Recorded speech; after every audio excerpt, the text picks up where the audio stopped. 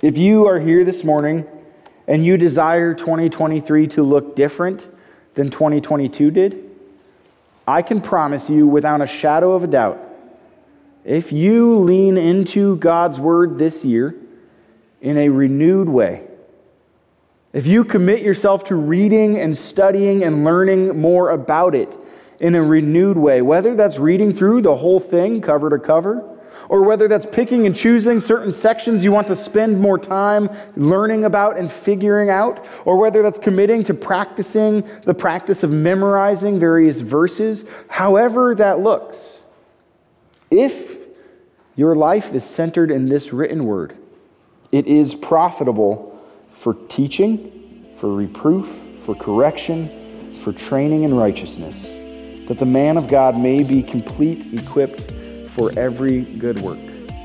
You will find in this year God and His goodness through all your trials and your hardships and your challenges and your missteps, through your ups and your downs.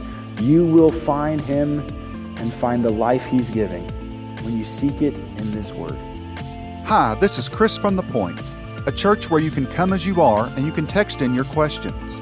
You may not be sure what you believe about God, Jesus, faith, or the Bible, and that's okay, because faith is not about having it all figured out, and God is not waiting for you to put your life together before He'll connect with you. If you'd like to find out more about The Point, you can visit our website at thepointknox.com or connect with us on Facebook, Instagram, or Twitter at The Point Knox. Don't hesitate to contact us or join us in person every Sunday morning at 10:30 a.m. We pray this message has an impact in your life, or at least makes it easy for you to connect with God where you are. Good morning. A quick question, and this is not intended in the slightest bit to shame or guilt anybody. Who set out in 2023 to read the Bible every day in a Bible in the Year plan? Anyone? How many of you have already missed a day? That's okay. How many of you have tried that in the past, and maybe you get through Genesis with a little bit of the generations of this and that, and you're like, woof, that was heavy. And you get into Exodus, and like, now it's getting confusing, and then you get to Leviticus, and there's all these thou shalt nots do this and that, and you're like, what am I reading? And then you get to Numbers, and it's so-and-so begat so-and-so for page after page after page. Anybody ever been there and tried that? And then you quickly set it aside and said, I'll come back to that later, and 3 inches of dust later, you have not yet come back to it? This morning, as we continue this year, we're kicking off a new series. One in which we're going to be spending a few weeks talking about God's Word. Why is it important to us? If you've ever read any portion of Psalm 119 where we saw that little video, all of Psalm 119 centers around God's Word and our life. And later on it says this, your Word is a light unto my feet, a lamp unto my path. The whole of the Psalm, which is incredibly long, by the way, is a poem all about the value of God's Word in our life and the way in which He shapes and forms us to be like Him when we spend time with Him. But what exactly is this Word? You see, every religious group, every community of people of faith, even if their faith is really wildly bizarre, has some sort of sacred writings and text and things they believe are from God and for us, in order to understand God. Over the next couple weeks, we're going to be diving into our belief as Christians, what is the Word of God, and it may actually, over time, these next couple of weeks, surprise you. How many of you think that this here in my hand is the Word of God? Some of you. How many of you think it's a trick question, you're waiting for me to have the other shoe drop? Anyone? I've done that to you before, so it's fair. Right, in many cases, when we think of the Word of God, what comes to our mind is this written Word. And we think of the Bible and all of the these and thous and this and that and begats and all the things we don't understand. And oftentimes, we like the idea of God's Word, but His Word itself is kind of scary or alarming or just downright uncomfortable. So today, as we begin to look at the written Word, we're going to look at what is this book and why do we believe it? And what is this book for, and what does it do in us and for us? And then, over the next couple weeks, we're going to see the way that God's Word comes to us not in this book. And if that is a foreign idea to you, come back next week. We're going to begin today in 1 Peter. If you'd like to follow along, it's 1 Peter chapter 1, beginning in verse 13. And that is on page 1259 if you're using one of the blue Bibles, or feel free to use your phone or your own Bible. In fact, I would encourage you, if you have a physical Bible, even if it's like super dusty and you haven't touched it in a while, consider next week bringing it with so you can read or mark. I write in my Bible. That's acceptable. If you grew up in a tradition where that's not okay, feel free to text in questions about it. But I think you can write notes and mark in it, and that's a good thing. So I encourage you, next week, dust off your personal Bible and bring it, and we'll read together from our Bibles. All right? 1 Peter chapter 1, beginning in verse 13. Therefore, preparing your minds for action and being sober-minded, set your hope fully on the grace that will be brought to you at the revelation of Jesus Christ. If you remember last week, we set out to talk about how in this coming year, you and I can become a new creation. Not by self-help and trying harder, but by God and His power in us, we can be transformed to be more like Jesus. Paul, right before this, talks about how we have been, Peter, different apostle. He talks about how we have been born into a living hope. We've been made new. And he says, because of this new hope that we have, preparing your minds for action and being sober-minded, set your hope fully on the grace that will be brought to you at the revelation of Jesus.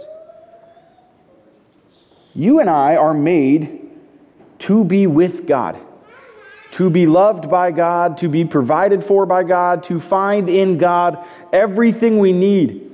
I love that song, It Is Well With My Soul. It was written from a place of great pain and anguish by a guy whose business got decimated in the Chicago fires. And so he sent his wife and his children on ahead of them. They were going on vacation to England, and he sent them ahead of him in a boat so he could take care of some of the insurance challenges of all of his business loss. And he received a letter from his wife saying that the boat had crashed and sunk, and 2 of their children didn't make it. And later on, as he went to catch up with his wife and remaining children, the captain of the boat said, we just want to let you know this is about the location where your children died. And he penned those words. Look, through all of my pain and all of my sorrow, it is well with my soul, because we know the grace we have in Jesus.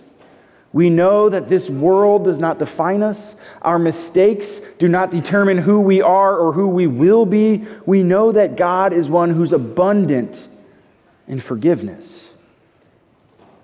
Peter, he writes, preparing your minds for action and being sober-minded, set your hope fully on the grace that will be brought to you at the revelation of Jesus Christ. As obedient children, do not be conformed to the passions of your former ignorance. But as He who called you is holy, you also be holy in all your conduct. We often think of holiness as this like better than thou, I'm good and you're bad sort of thing, because that's sometimes what people portray of holiness. But to be holy quite literally means to be set apart, to be different than everyone else. It does not imply better than, it implies different than.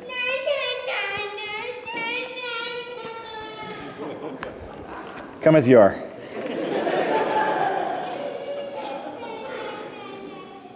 It says, as obedient children, do not be conformed to the passions of your former ignorance.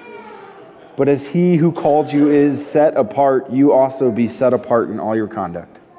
Live as those who, because of what Christ has done, are different. Not because you've tried hard enough or you've fixed all your mess or your pain, it doesn't exist. Not because suddenly you're not a bad person but a great person. No, you might still be a bad person, okay? That, like, none of us change overnight. That happens. But live as one who is different, who's called to be different. Since it is written, you shall be holy, for I am holy. And if you call on him as Father who judges impartially according to each one's deeds, conduct yourselves with fear throughout the time of your exile, knowing that you were ransomed from the futile ways you inherited from your forefathers, not with perishable things such as silver or gold, but with the precious blood of Christ, like that of a lamb without blemish or spot. He was foreknown before the foundation of the world, but was made manifest in the last times for the sake of you, who through him are believers in God, who raised him from the dead and gave him glory, so that your faith and hope are in God. That's a mouthful of Peter's. Here's what he says. You were once far from God and disconnected, and now that you have been brought near, now that Christ has made you new, now that he's given his life for you, because of that, conduct yourselves differently. Live differently. Having purified your souls by your obedience to the truth, for a sincere brotherly love, love one another earnestly from a pure heart, since you have been born again, not of perishable seed, but of imperishable, through the living and abiding Word of God. And then Peter quotes from Isaiah chapter 40. He says, all flesh is like grass, and its glory like the flower of grass. The grass withers and the flower falls, but the word of the Lord remains forever. And this word is the good news that was preached to you. Peter, he's describing this life as one who is made new. And he says, look, here's what it comes down to. Because you've been born again, not from anything that can fade away or be stolen from you or be taken from you. No, you've been born again by the precious blood of Jesus. Because he is giving you new life. He says, look, how is it that you have been given this new life? Through the living and abiding Word of God.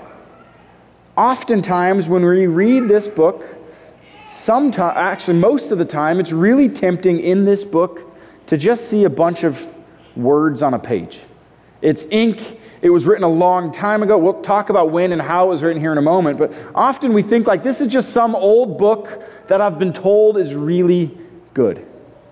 But the reason why the Word of God is important to us in its written form is this Word is what reveals to us the goodness of God. This Word is not a book of how-tos. It's not intended to tell you how to be a better you, how to fix your mess. It's not intended to tell you how to get out of the problems you've created. This is not a book about making bad people into good people. It's a book all about a God who loves his creation so fully that he would give everything to redeem and restore and make it new. And you and I are among that creation being made new. This is a book about dead people who are dead in their sins, being transformed and brought back to life in Christ. Brand new life. It says, look, the Word is the good news that was preached to you. Perhaps you've heard the word gospel before. Gospel is what we call the first 4 books of the New Testament. It was a style of proclamation, quite literally meaning good news. And it was popular at the time. There in ancient Greece and Rome, anytime there would be a new emperor or new leader, that leader would send out messengers who would go forth and proclaim the good news. Behold, we have this leader, and this one who leads us will bring us peace and prosperity and blessing. Even though oftentimes they brought war and famine and higher taxes and burdens. The new leader would arrive and their messengers would go forth and proclaim good news for all the people. And when Jesus arrived, he told his disciples that he was there to proclaim a gospel, good news for all people. And it is not one like that of the Romans. Let me convince you I've got it all right. No, it was good news. I am giving everything to restore my broken creation. I've come and I'm coming again. This Word reveals to us a God who is not afraid of our messes and our mistakes. A God who's not angry because we got it wrong. This Word reveals to us a God who has given and is giving everything for you and me. We're going to flip back to the chapter, or to John chapter 20. This written word of God. John, one of the disciples of Jesus, John refers to himself as the one whom Jesus loved. So clearly, he was really close with Jesus. And after Jesus' resurrection, John writes this. Chapter 20, verse 30. Now Jesus did many other signs in the presence of the disciples, which are not written in this book. But these are written so that you may believe that Jesus is the Christ, the Son of God, and that by believing you may have life in his name.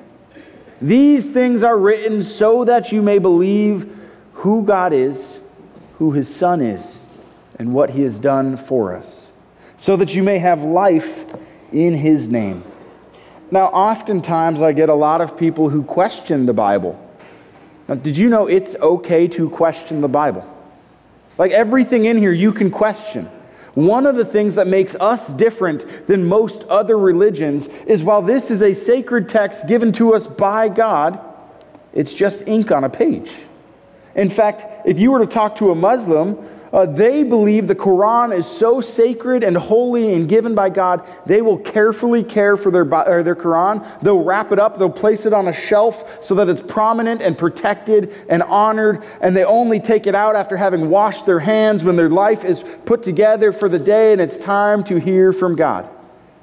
You and I, we believe that this word reveals to us God. But this word by itself is really complicated, because it didn't come from God speaking and one man writing it down. It didn't come from God handing golden tablets to his people saying, here you go, this is what I want you to know. Now, this word was written in a much more complex and ordinary way. The complexity is that God used everyday, average people, broken and sinful people like you and me, over the course of 1,500 years to write this book. See, the Bible is not just one complete narrative. It is a series of several different books and several different letters and poetry and all kinds of different types of writing, all combined together into one anthology of sorts, all of which reveal to us who Jesus is and what he's done and the life he's giving to us now. So how, over the course of 1,500 years and multiple different languages, can we have one consistent narrative and story, and also, can we call it true? See, there's a lot of people who look at the history of the Bible, the fact that ordinary people wrote it, and they say, well, because people wrote it, this word must therefore be flawed and broken. And in doing so, oftentimes, the reason why we say it must be flawed and broken is because there are things in this word that are really challenging and really hard. Like, it can be really challenging to hear that you should forgive your enemy as you've been forgiven. It can be really challenging to hear that you should love those who persecute you, that you should pray for those who persecute you. It can be really challenging to hear that our faith comes not by fixing our mess and making a decision to clean up our life and become a better person, but as a gift given to us by a God who loves us. It can be really challenging to hear that our addictions and our habits and our hurts are not what we were made for, but we were made for so much more. And because this book of ordinary writings and ordinary things is at times so challenging, oftentimes people want to pick and choose what is true from this book. So let me tell you how this book came to be. At the time of Jesus, there was already sacred writings that were mutually agreed upon by the Jewish people. In fact, it's pretty sure that the Hebrew books of the Bible, which they have fewer books than we do, but they have the same books we do. And how that works is they actually combine books of the Old Testament. So we have Genesis, Exodus, Leviticus, Numbers, and Deuteronomy. The first 5, they actually have as one book, not 5 books. So if you're reading them, it's interesting to read them as one story and not 5 separate stories. You'll get something different out of it. But the Jewish Bible, by the time of Jesus, already had the same 39 books that we have in our Old Testament, just some of them condensed to be a little smaller. And these were not only mutually agreed upon, nobody seemed to dispute them. In fact, Jesus regularly in his ministry quoted Old Testament sayings, things written by the prophets or things written by Moses in the first 5 books. Jesus would often quote them, and the Pharisees and the leaders never argued, that's not God's word. What they argued was, your understanding of God's word is wrong. Your application is wrong. But they all agreed this is God's word given to us. See, we believe that this word was not God speaking and man writing, but that God somehow inspired those who wrote it. Somehow moved through his Holy Spirit that what they wrote was true and accurate, even if at times really challenging. And the early apostles, those who were with Jesus and walked with him, they also not only recognized the Old Testament things as true and God's word, they pretty quickly recognized some of the writings from one another as equal to that of Scripture. Now, I would tell you it would be very dangerous if I stood up here and told you that whatever I write to you in an email on Wednesday is equal to God's word, okay? Don't believe that for a second. However, we see often in their writings, like from John and from Luke and some of the others, quotations from other writings of the New Testament. Before this was prevalently known to all people. See, the Bible as we know it officially came to be in the late 300s, so roughly 390 AD, almost 400 years after Jesus. But it didn't come out of thin air. See, even in the days immediately following Jesus' resurrection and ascension to heaven, they were writing letters to one another to encourage each other. Eyewitnesses like Peter and like John, who had been there with Jesus, were writing to say, this is what we witnessed and what is true. Let me proclaim to you this good news. And those collections of writings were eventually gathered together, and a body of believers who were leading the church all across the known world at the time, all across Northern Africa, all across Europe, all across Asia, gathered together, and they said, we've all been using these writings. Which ones are actually part of God's word? And they used 3 main criteria to determine how do we put this book as we now know it together. The first criteria was they just accepted the Old Testament as this is God's word because it always has been. But for the New Testament, they said, in order for the New Testament to be truly God's word, it needs to come from a source that is directly connected to the apostles. Seems to make sense. Let's use eyewitness accounts and people who walked with Jesus to learn from them what Jesus was like and the things he did. And so we get things like Matthew and Mark and Luke and John. Do you know only Matthew and John were actually disciples of Jesus? But Mark traveled with Peter and wrote Peter's account.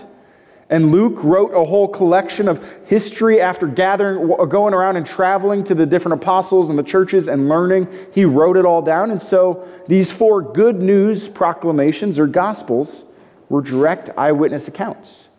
And then you get Luke's other book, the book of Acts, which is a history. This is what happened after Jesus rose. You get a whole bunch of letters from Paul, who, though he didn't walk with Jesus, encountered Jesus on the road to Damascus and became a totally new man. And so all of this book came directly from people who walked with Jesus or encountered Jesus directly. So the first criteria for determining what belongs in this is, did it come from an authority who we can say beyond a shadow of a doubt knew what Jesus was all about? Second, they began to ask, well, who's using these texts? You see, in a day and age where they didn't have emails or cell phones or internet, they would often write letters to one another, and then they would share those letters with a bunch of different people.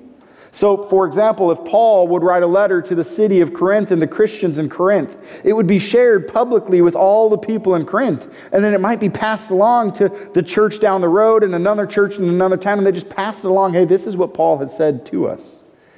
Now, not every writing is equal, as we know. There are certainly plenty of times where I may write something or you may write something that is not nearly as valuable as, say, an eyewitness account of what actually happened. And so it wasn't just a question of who wrote it that determined what ended up in the Bible as we know it. There's also a question of who used it. If only one tiny little church in the middle of nowhere was using a letter written by Paul, maybe it was from Paul, maybe it wasn't, maybe it's valuable, maybe it's not.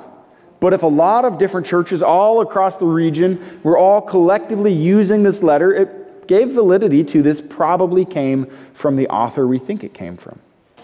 Now, in the New Testament, as they were putting this together, I need to warn you, they had questions.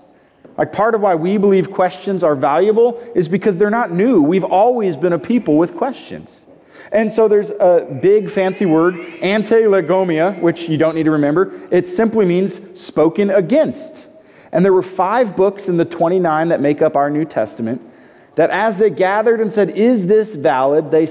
Somebody spoke against those books. Now, ultimately, they decided, here's why we can say these books are still good. But oftentimes, it was things like the book of Hebrews. We don't know who wrote Hebrews. So is Hebrews from a source that was close to Jesus or not? So somebody raised in the discussion, I don't know if Hebrews is actually valid. And they discussed it and they talked about it and said, yes, it still is valid. And here was the third reason for how they determined if things were valid. Is what's written in these books consistent with the things that nobody has spoken against? So we know the Gospels, we all agree these are from people who are eyewitness accounts. Is this consistent with that? We know the Old Testament is from God. Is this consistent with that? So Hebrews and 1st and 2nd John and James, these were all included. Even the book of Revelation, these were included even though some people had questions about them. Because they said the content is consistent with all these other books. So that's how we came to have this book. Now, coming back to John's word, he says, Jesus did many other signs in the presence of the disciples, which are not written in this book.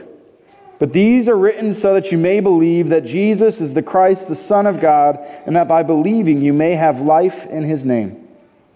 And then he ends his book in chapter 21 like this. Now there are also many other things that Jesus did. Were every one of them to be written, I suppose that the world itself could not contain the books that would be written. Some people find and have discovered all sorts of other older writings that claim to be gospels or claim to be from eyewitness accounts, such as perhaps you've heard the Gospel of Thomas. Some people say, how come that's not in the Bible? Is that reason why we should say this book isn't true? Because they handpicked and selected the things that they didn't want in there. Well, going back to those 3 criteria, the Gospel of Thomas, the earliest record we have of it, is from the 700s. It's like 300 years after they had already said, here's what we know is to be true. Maybe it came earlier, but we can't verify that it actually came from a source that had been with Jesus. Though Thomas had been with Jesus, we don't know that it came from Thomas. In addition to that, nobody used it prior to the 700s. So it probably wasn't used by the apostles in the early day. And finally, the content of that supposed gospel is completely unlike everything else in the Bible. And so it doesn't fit in the Bible. Now, could some of these other things that have been written contain truth and things that are good? Sure, it's possible. In fact, John says, look, if all the things Jesus did were written down, we would not have enough space to store all the books. I could fill the whole world. So what's written here is not all of Jesus' life and the works that he did, but it is what we need to know in order to meet Jesus, in order for him to be revealed to us, for us to be transformed by his grace and become who he made us to be. We're going to end here with one last bit of scripture from 2 Timothy. 2 Timothy chapter 3. Here's what it says, beginning in verse 14. But as for you, continue in what you have learned and have firmly believed, knowing from whom you learned it, and how from childhood you have been acquainted with the sacred writings, which are able to make you wise for salvation through faith in Christ Jesus. See, these writings, these things given to us and passed down throughout time and passed down throughout multiple languages, these things given to us are so that we can be made wise for salvation and find life in Jesus. Continues, all Scripture is breathed out by God and profitable for teaching, for reproof, for correction, and for training in righteousness, that the man of God may be complete, equipped for every good work. If you are here this morning and you desire 2023 to look different than 2022 did, I can promise you without a shadow of a doubt, if you lean into God's Word this year in a renewed way, if you commit yourself to reading and studying and learning more about it in a renewed way, whether that's reading through the whole thing cover to cover, or whether that's picking and choosing certain sections you want to spend more time learning about and figuring out, or whether that's committing to practicing the practice of memorizing various verses, however that looks, if your life is centered in this written word, it is profitable for teaching, for reproof, for correction, for training in righteousness, that the man of God may be complete, equipped for every good work. You will find in this year God and His goodness through all your trials and your hardships and your challenges and your missteps, through your ups and your downs. You will find Him and find the life He's giving when you seek it in this Word. Now, one of the ways you can do this, as I mentioned, is studying and learning more. There's a series of videos that I wanted to show, but I didn't want to spend 25 minutes this morning showing you some videos. So instead, I'm going to cheat and give you a QR code. If you want to pull out your phone or write this link down and go check it out, there's 4 videos in this series that are really, really helpful in understanding where did the Bible come from, what is in the Bible, and most importantly, what do we do with it on a regular basis? I believe the people who produce these videos, the Bible Project, they have a great heart for helping people understand God's Word in a whole new way. And it's an absolutely spectacular use of about 25 minutes of your time, okay? So guys, you could do that today while you're in the restroom. Ladies, it'll probably take you most of the week to find 25 free minutes. But if you find it, I encourage you to watch these videos. A great way to dive in and just learn a little more about who God is and what He's done through His Word. So we finish. I just want to encourage you. His Word will be a lamp unto your feet. If you find yourself lost and confused and looking for guidance and wondering, where are you, God? He will light the way through what has been written. Will you pray with me? Heavenly Father, we thank you. We thank you that you have given us this written word in which we may believe. God, that these things were written so that we believe and find our life in you. We thank you that your word is profitable. God, that it has guarded us and bought us new, Lord, not with things that are perishable, but with that which is imperishable.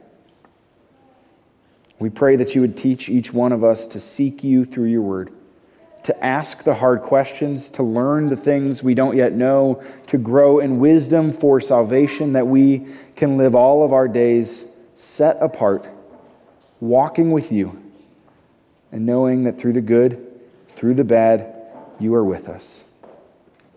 God, today as we pray for those who need healing in this congregation.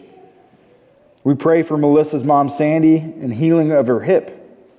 We pray for Deborah's neighbor, Bill, and healing from his burns after the fire that came through their yard.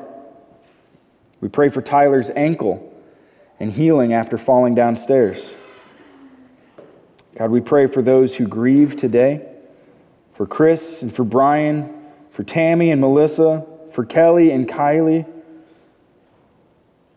We pray for Kaya's brother, that you bring healing from his overdose and freedom from his addiction. God, we pray for those who are hurting and struggling in Ukraine, specifically for Eva's family, that you would guard and keep them from all harm. Help them to see your hand at work, providing for them in this difficult time. God, we thank you that we as your people get to come before you with all of our prayers and all of our needs. So Lord, now we pray together as you have taught us to pray. Our Father, who art in heaven, hallowed be thy name. Thy kingdom come, thy will be done, on earth as it is in heaven. Give us this day our daily bread, and forgive us our trespasses, as we forgive those who trespass against us. And lead us not into temptation, but deliver us from evil. For thine is the kingdom, and the power, and the glory, forever and ever. Amen. As we continue our worship this morning, we're going to continue by collecting an offering. And I need to let you know that things are a little bit different. Maybe you noticed on your way in, maybe you did not, and that's okay if you didn't. You will certainly notice now that I'm mentioning on your way out. In years past, and I mean years and years, for quite a long time, we've had little popcorn buckets. At one point we passed them, and then at one point we had people in the back holding them. You will notice as you leave, if you're somebody who prefers to give with cash or check, or somebody who filled out a little Connect card for ways we can be praying with and for you, you'll notice we do not have the popcorn bucket today. I'm sorry to disappoint for those of you who really love that popcorn bucket. In the back, as you exit, there are some boxes there on the wall that are locked. You can place your offering or your Connect card in those boxes as you go. If you're somebody who prefers to give electronically and you believe that giving is a healthy part of your life and would like to do so online, you can do so at thepointknox.com by clicking the little teal button in the bottom corner. That's also where you can submit a prayer request or anything else you need in this time in a way that we can partner with you in the life God has for you.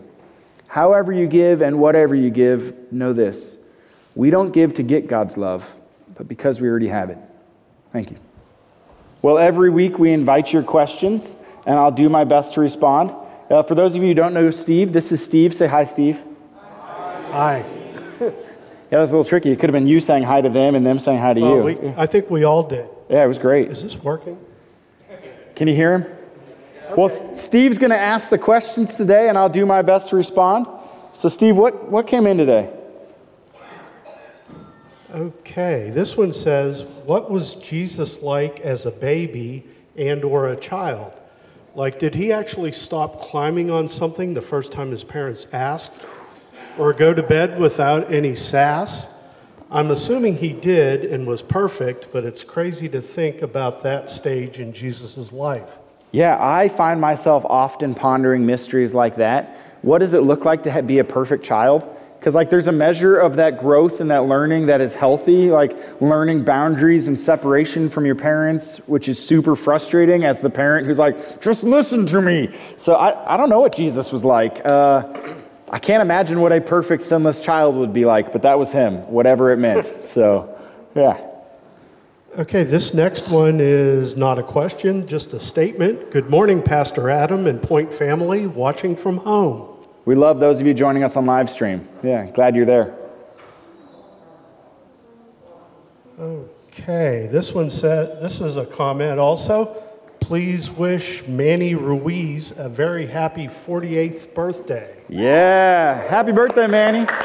If you don't know Manny, he usually likes to not be up front and be invisible in the back, so he's back there making live stream happen today. So thank you, Manny. We appreciate it. Happy birthday. Thank you. Okay, I think this is a difficult question. Can the devil convert to Christianity? No. So the thing is, for you and me, God has given us the opportunity of salvation through his son Jesus. And while Jesus died to restore all of creation, he did not die to save all from sin and rebellion against God. Specifically, what I mean by that is his death was for all people because we were made in God's image, but Satan was an angel, not made in God's image, but made to serve and worship God. And when Satan rebelled, there is not hope for him, which is one of the great things for you and me, is that there is always hope for us. Okay, this kind of looks like a comment, but there's probably a question in there somewhere. It says, very interesting about the Gospel of Thomas. I took a comparative religions class in college, and when we were discussing Christianity, the Gospel of Thomas was one of the books that was thrown out when we were deciding which books got into the Bible. Maybe I am remembering it incorrectly. Still, it was a very interesting class. And so would you please post the link in the comments on Facebook with this video? Yeah, the link for the QR code we will post. Well, I'll try to figure out how to post. I don't do a whole lot of social media, and Emily is gone this week on vacation, so I will do my best to post it. If not, we'll make sure you get it sometime soon, all right? As far as the Gospel of Thomas, yeah, it was thrown out for a lot of, it's not included because we don't have copies of the manuscript, so it could have existed, we don't know. But it wasn't included because nothing in the Gospel of Thomas is consistent with any of Scripture. In fact, one of the things that makes the Gospel of Thomas different is in that Gospel, it's very Gnostic, meaning it's about seeking wisdom and special deliverance from this world. And Gnostic beliefs believed that the physical, material world is bad and inherently evil, and one day we will ascend to be purely spiritual beings. And Jesus' resurrection from the dead is completely contrary to that. These bodies matter and will one day rise from the dead. And so that was part of why the content of it said this isn't consistent with the rest of Scripture that says all of God's good creation was later broken and needs restoring. Okay, this last question looks like it may have been the victim of autocorrect. I'm going to read it as it was typed in and then correct what I think it should have been. It says, throughout your theological studies, workbook impacted you the most in regards to transformation. And I believe workbook should actually be which book? It depends on the season. There have been different seasons where different books have spoken to me in different ways and meant different things to me. For a long time, I would say probably 3 years, I couldn't get enough of the book of Ephesians. It's only 6 chapters, and I was just consumed with it. It meant a lot. And then there was a season where I was all about the book of Genesis, which I think is super cool, and I wish we had more time to spend just looking at Genesis. I think there's a lot of cool literary things that really transform the story in Genesis. And then it was Colossians. And the thing that's so incredible about this book of God, this Word of God, is that it is living and active, that it is always transforming. And so the more we spend time in it, the more things will stand out and really speak to you in a way that perhaps you've read it 100 times and now you get something different from it. Okay, I believe that is it. There was one more that was there when I was showing you the questions I think you missed. These are all anonymous, so I don't know who sent this in, and so I'm going to speak directly to you, though I don't know who you are. It was something along the lines of, I've been coming for 3 months and I've never had somebody say hello to me, and are homeless people welcome in this church? And so if that was your question, or if you have ever felt unwelcomed in this church, let me first and foremost say, I'm sorry. You are loved and welcomed, and you absolutely belong. And I'm glad you're here. Thank you for coming back when you haven't been greeted and welcomed. The second part of that is, if you're somebody who's here and hates hearing that there have been people who've shown up and not been welcomed, maybe you can join me in looking for people you can say hello to and welcome, and we can collectively be a community that is always with arms wide open for all people, whether homeless or not, saying, we're glad you're here. Would you join me in that next week and in future weeks? There's also something that was texted in to me, personally, and if you send it to me personally, it's not anonymous. This was a meme, so here you go. The fact that there's a highway to hell and only a stairway to heaven says a lot about anticipated traffic numbers. Yikes. Whew. Well, on that lovely note, if you are a Kids Point volunteer or would like to become a Kids Point volunteer, just a reminder that after church here in just a few minutes over in the Kids Point room, we're going to be meeting to learn about some of the wonderful changes and exciting things coming to Kids Point and get ready for that coming back next week. So stick around for that if you are interested. If you are like, kids are not my thing, but I love taking down Christmas decorations 2 weeks after Christmas. It's been enough time. We are also going to be sticking around to take down the tree and all the decorations, and we would love your help to do that. That would help make it go smoother, so I'm not here super late into the night. Thank you for that. As you go, receive this blessing. May the Lord bless you and keep you. May he make his face shine upon you and be gracious to you. May he look upon you with favor and give you his peace. Amen. Have a good week. Thank you for listening to one of our Sunday morning messages. If this message has made an impact in your life, please let us know. Simply fill out the Contact Us page on thepointknox.com. And if you'd like to be a part of supporting the Point Ministry, simply go to thepointknox.com/support. Don't hesitate to contact us or join us in person every Sunday morning at 10:30 a.m. We pray this message has an impact in your life, or at least makes it easy for you to connect with God where you are.